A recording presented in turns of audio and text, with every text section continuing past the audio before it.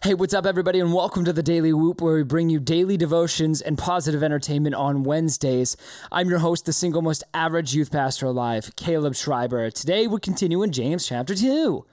Last time we were talking about faith and works, and we're pretty much going to continue that, but we're going to talk a little bit more deeply about it, okay? So last time we were talking about how God lets us have faith in the fact that God is going to do things, and that whenever we see those situations in our lives, that God calls us to act upon those. So let's continue this today. Starting in verse 18, we're just going to read two verses, 18 and 19. It says this, "But someone will say, 'You have faith and I have works. Show me your faith apart from your works, and I will show you my faith by my works. You believe that God is one. You do well. Even the demons believe and shudder.'" Wow. Okay. Let's pray before we get into this.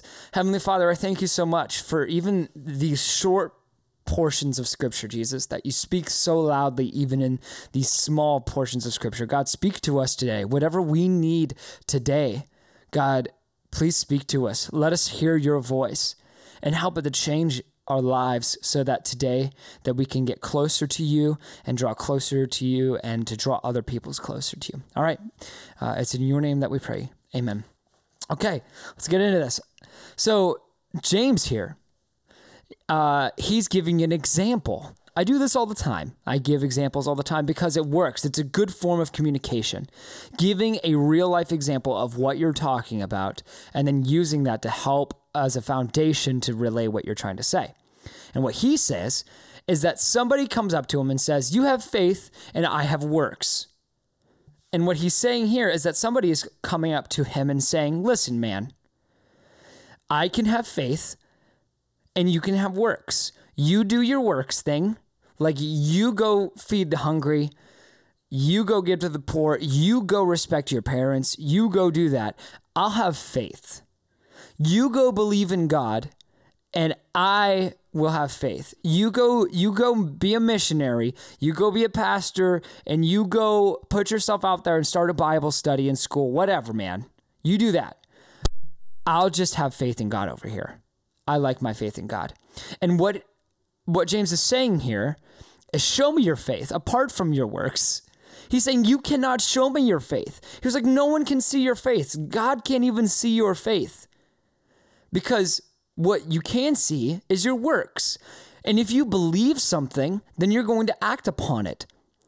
Like there's a lot of people right now who are boycotting, hopefully peacefully, and not destroying lives or material.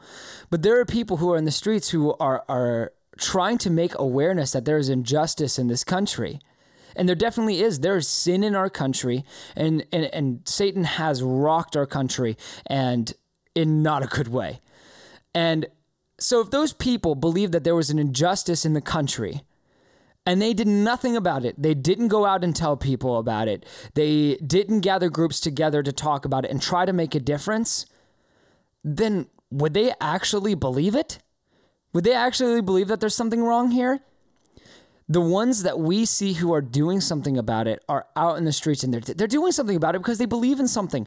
What James is saying here is that we need to do the same for Christ. That we need to do the same for Jesus. That if you believe that Jesus Christ can save us and that he can make a difference and that he is the way, the truth, and the life, then let me see by what you're doing. Like, what are you doing to show that? What are you doing? And wow, this is deep. So, and then he also says, "You believe that God is one. You do well. Even the demons believe and shudder." He's saying that even demons believe in God. Like, you say that you believe in Jesus. That's very good because the demons do too. But they don't have a good faith. Like, they don't have faith. Demons don't have good faith. Do you want to know why? Because they act against God. Because they rebel against him. It's a dead faith. And what an alive faith looks like in our Christianity is whenever we are active and whenever we are encouraging and whenever we are going out there and we are spreading the news of Jesus. A lot of people know who Jesus is, but do they know about what he's done? Do they know what he's done in your life? Like, let's take a few moments here. Okay, for the rest of our time today in our personal devotions, take the rest of your time today to think about the good things that God has done for you. And also think about how you can share that with other people. Tell one person today, I challenge you, tell one person today about how Jesus has made an impact in your life. And tell them that it's Jesus. And that right there, guys, is faith. That's faith. All right. Well, peoples, that's all I have for you today. I hope you guys have an awesome, encouraging day. And just let us remember that Jesus has faith in us, and he made the ultimate action of showing his faith in us by coming and dying on the cross for our sins. So let us reciprocate that back to our so good God, to our loving God, to our graceful God. And let us give that back to him and show him how much we love him today. All right. Well, guys, have a good one. I'll see you back here tomorrow. That situation, and to also involve yourself, to get involved with it, because without it, it's pointless. Okay. There's so many deeper things that are here, but this is what I feel like we were supposed to talk about today. So I hope that fills you and gives you guys good hope for the rest of the day. So practice it today. If you have faith, just have faith that God is going to do good things in your life, and he's going to change you for the better, and work with him on it, hand in hand. Okay.